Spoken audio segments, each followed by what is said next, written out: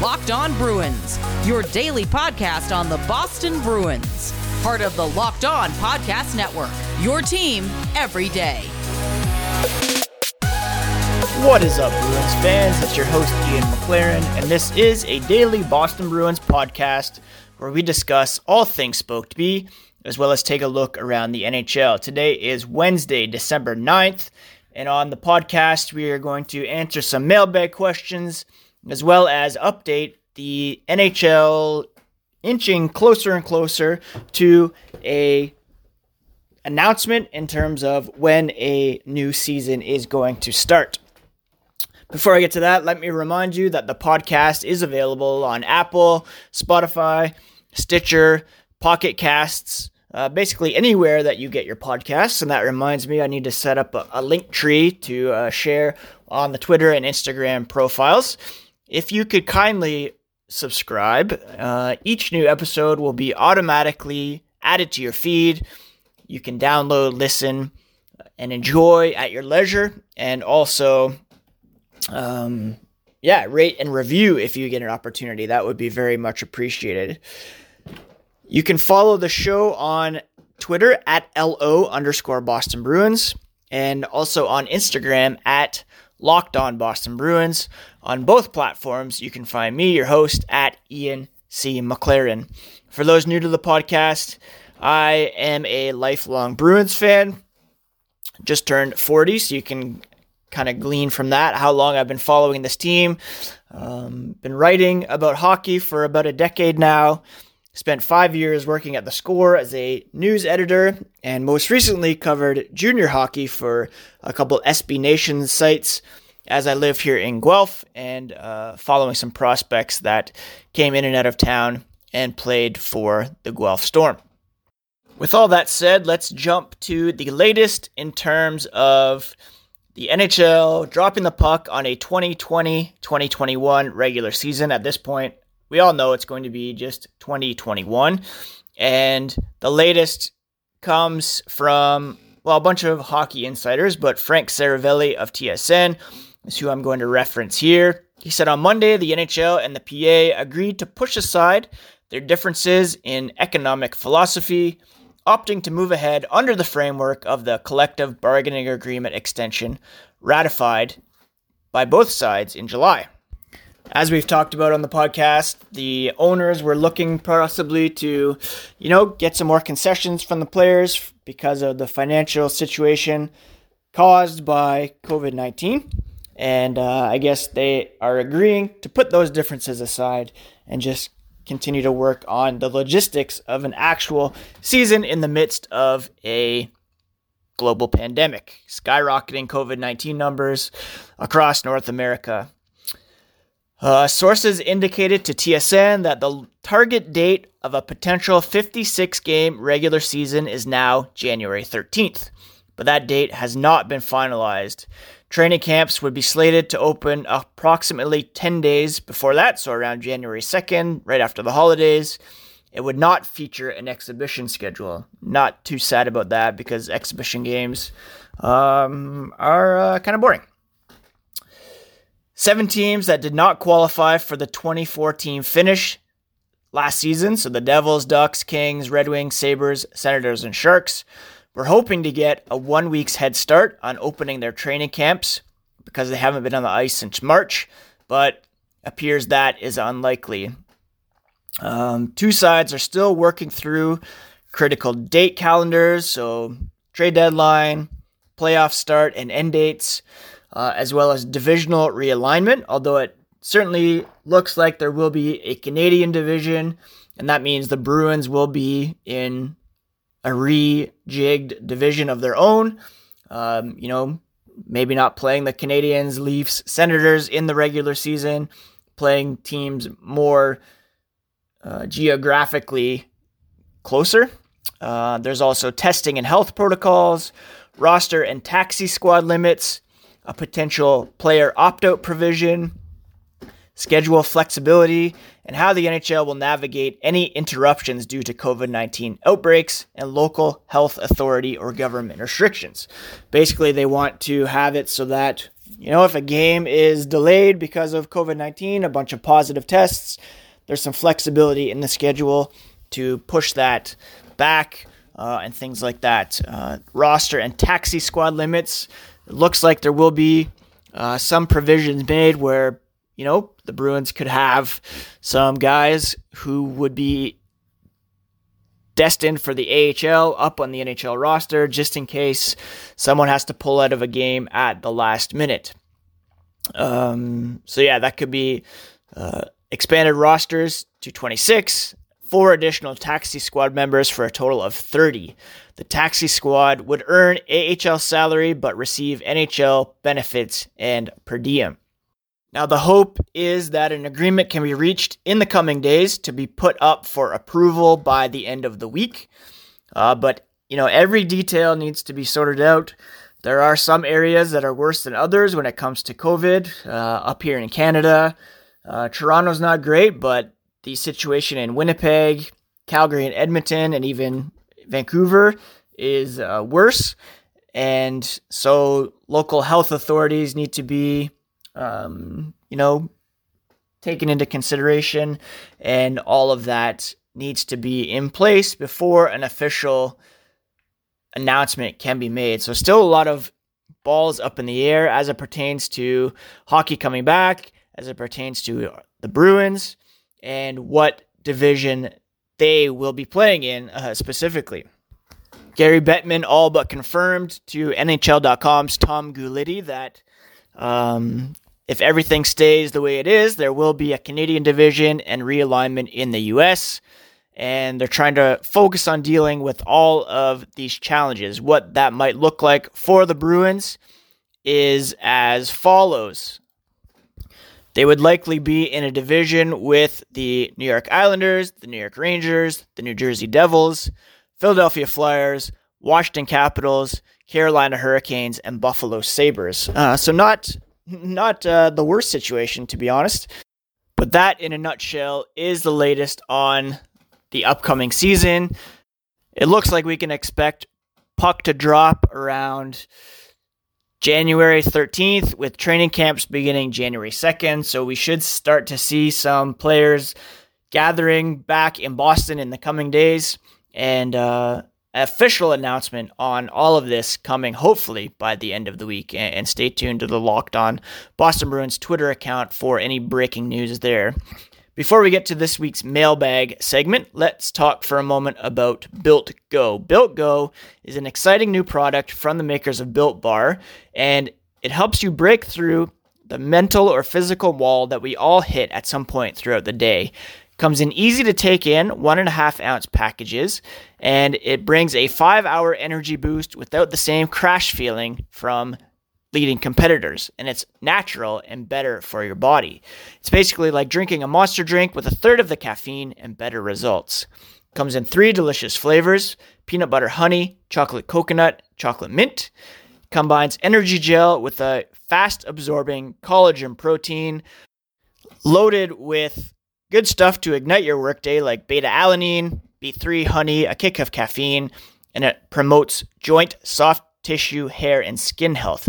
Literally makes you look better as well as feel better as well. Visit BuiltGo.com, use promo code LOCKED to get 20% off your next order. That's promo code LOCKED for 20% off at BuiltGo.com. Let's go. All right. Huge announcement to make on the podcast. As I was in the midst of recording and working this morning, package came to the door, and it is my reverse retro toque featuring Meth Bear on the front, NHL logo on the back from Fanatics. Wasn't supposed to arrive until Monday, but it is here, and it is spectacular. I'm very excited. Posted a picture of it on the Locked On Boston Bruins Instagram and on Twitter, so check it out. Grab one if you can, because they are unreal. So, mailbag. First question comes from @MayorOutLoud, friend of the program, Mayor Zilberberg. Pros and cons of a 56-game season. I think one of the pros I mentioned earlier is that shortened season, condensed schedule, no exhibition games, which is great. I think, the shortened season will hopefully help players be fresher for the playoffs, which is a bonus. Never want to have guys injured, unable to play when the games matter most. And also, it could be beneficial for the goaltenders as well. More even split. I know Mayor's a fan of the Toronto Maple Leafs. Frederik Andersen will have fewer starts going into the playoffs, especially now with Jake Allen in the mix, for example. So that would be a definite benefit as well. Con, well, less hockey to watch. Skewed stats, not skewed, but, it won't be an 82-game season, so David Pastrnak will make it harder for him to get 50 goals per se. Although, let's just say it right here. 50 goals, 56 games. Book it, David Pastrnak. So those are just a few of the pros and cons off the top of my head. Next question comes from @Dave_NES. He wrote, just read that Vegas Golden Knights are looking to trade Max Pacioretty. What kind of value do you think he would get, and what are some possible landing spots for him? If you recall, Max Pacioretty was traded by the Montreal Canadiens to Vegas for a pretty sweet package, actually. It included, let me just pull it up here so I don't get anything wrong. Pacioretty traded on September 10th, 2018 to the Canadiens for Thomas Tatar, Nick Suzuki, and a 2019 second-round pick. Pacioretty has played 2 seasons now with Vegas. He scored 32 goals and added 34 assists for 66 points in 71 games in 2019-2020. And Ty Anderson of 98.5, the Sports Hub, posted an article this morning suggesting that it could be a swing that the Bruins should take, meaning either for Max Pacioretty or Jonathan Marchessault, who's also seemingly being made available by the Golden Knights. Now, Anderson mentions the push that the Bruins made for Ekman Larsson of the Arizona Coyotes earlier in the offseason. And there are some rumors linking the Bruins to Noah Hanifin, which I'll mention here in a minute. But he argues if you can't fix the blue line, might as well take a swing and add more firepower to the offense. Pacioretty has 3 years at $7 million per season remaining on his current contract. So obviously the Bruins would have to shed some cap space in order to make that work. But he writes as well, this is Ty Anderson, of the 26 NHL forwards to play at least 1,000 5-on-5 minutes last season, Pacioretty ranked 3rd among that group in goals per 60. The Bruins, of course, do need help 5-on-5 scoring. That's why Craig Smith was brought in, and also what Andre Kasha can hopefully help with as well. Pacioretty's 260 goals since 2011 are the 8th most in hockey. So how could this possibly work? Anderson writes, if these guys are so good, meaning Pacioretty and Marchessault, why does Vegas want to move them? Well, it's to make some cap space after signing Alex Pietrangelo and Robin Leonard in the offseason. Where could the Bruins come in as a trade partner? This is what Ty Anderson writes. The Bruins have bodies, affordable ones too. On the left side, there's Jake DeBrusk, Anders Bjork, Nick Ritchie, Andre Kasha on the right side is affordable. All 4 players remain under team control at the end of their contracts, which is always what a team wants to hear. They also have John Moore, Connor Clifton, and prospects on the blue line that could be thrown in the mix, and you have the makings of a deal where the Golden Knights are adding players that keep them competitive, but also get them under the salary cap. The Bruins also have secondary prospects and picks to make any deal if necessary. Now, he rightly says, normally this isn't enough for players like a Pacioretty or a Marchessault, and it still might not be enough, but these are unusual times, and teams are up against it, scrambling for options. So it's quite possible that Vegas would accept, pennies on the dollar in exchange for Pacioretty. to the Bruins' benefit.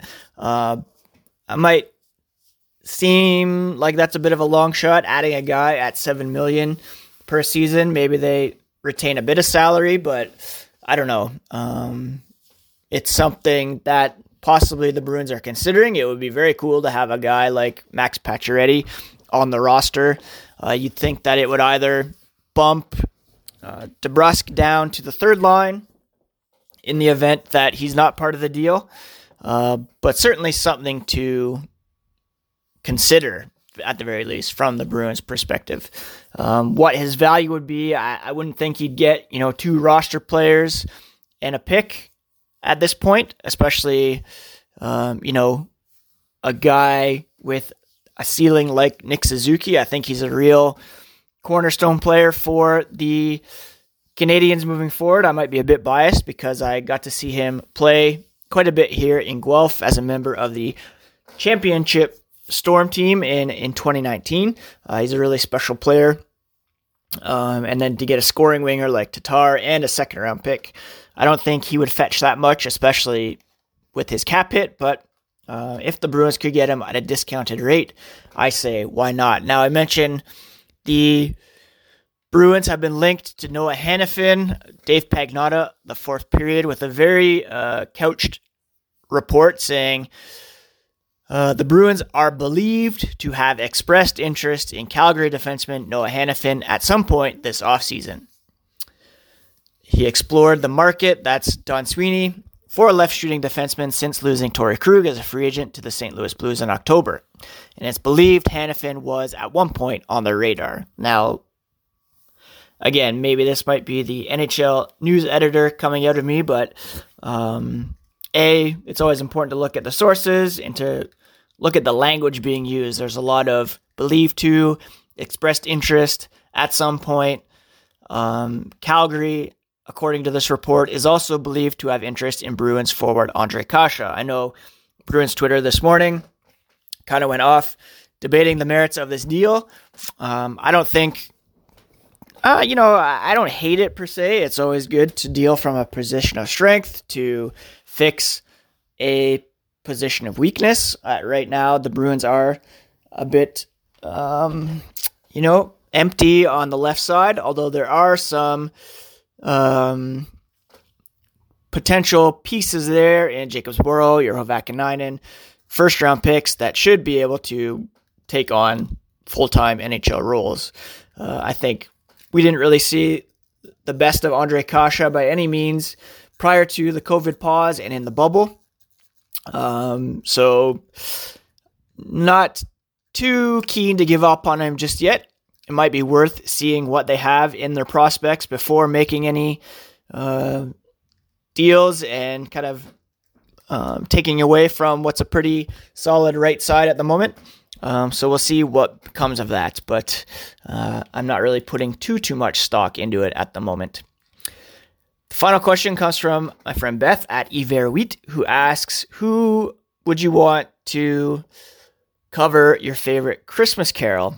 Now, that's a great question because I don't really know. If you look at some of my favorite Christmas albums, they are the wide-ranging collection from Sufjan Stevens, who has put out, almost 100 Christmas songs, and that's pretty much the bulk of what I listen to around Christmas time. So he's pretty much already got it covered. His Star of Wonder original is probably my favorite Christmas song. David Bazan, who I also love, has a great Christmas album as well. I'm also listening to some John Mark McMillan, who has a great Christmas album. So I don't know. I don't even know what my favorite Christmas song would be, to be honest. I have to think about that. Oh Holy Night is pretty good. And Sufjan does have a good version of that, as does Dave Bazan, I believe. So, yeah, I guess I've already got the answer to that question in the form of all the Sufjan music, but thanks for sending that in. Thank you all for sending in those mailbag questions. And again, it's something that we do pretty much every week on the podcast, so if you have any questions, feel free to send them over, and I'll get to them next week. Let's finish off with some news and notes from around the NHL, as we do here on the Locked On Boston Bruins podcast, with the NHL gearing up for a return. Elliot Friedman of Sportsnet is reporting action starting to pick up in the free agent market. That means wingers like Michael Granlund, Mike Hoffman, Andreas Athanasiou, Anthony Duclair might be finding homes in the next few days. And, that means we could also see a decision in regards to Zdeno Chara's future with the Boston Bruins and just in the NHL in general. So all that plus trade talk, I wouldn't expect that there will be a lack of hockey news anytime coming up here over the next few weeks. Now, there is some uncertainty when it comes to the World Junior Championship. A bunch of Swedish coaches and players have contracted COVID-19. I believe their goalie coach has been affected as well. The schedule is set to begin December 25th in Alberta, which is, I think I mentioned before, a pretty big hotspot for the virus at the moment. Sweden has 32 players remaining in its camp, and 7 will be released before the team is set to travel on December 13th. The IIHF says a team must be together for 1 week before arriving in Edmonton, and each member of the 40-person traveling party must have 3 negative tests for coronavirus. Once a team has arrived, all players and staff members will be in quarantine for 5 days in their hotel rooms and be tested daily. Sweden is supposed to be in Group B, along with Czech Republic, Austria, Russia, and the United States. Group A consists of Canada, Finland, Switzerland, Slovakia, and Germany.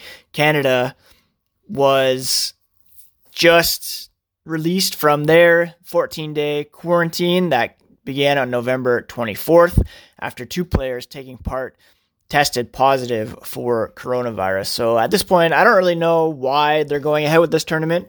Again, it's kind of a volunteer thing, and I guess a lot of it, comes down to TV and money. But yeah, I don't know. It's doesn't seem quite worth it at the moment for this tournament to go on. NHL even is a bit of a push at this point because, there are financial implications for sure.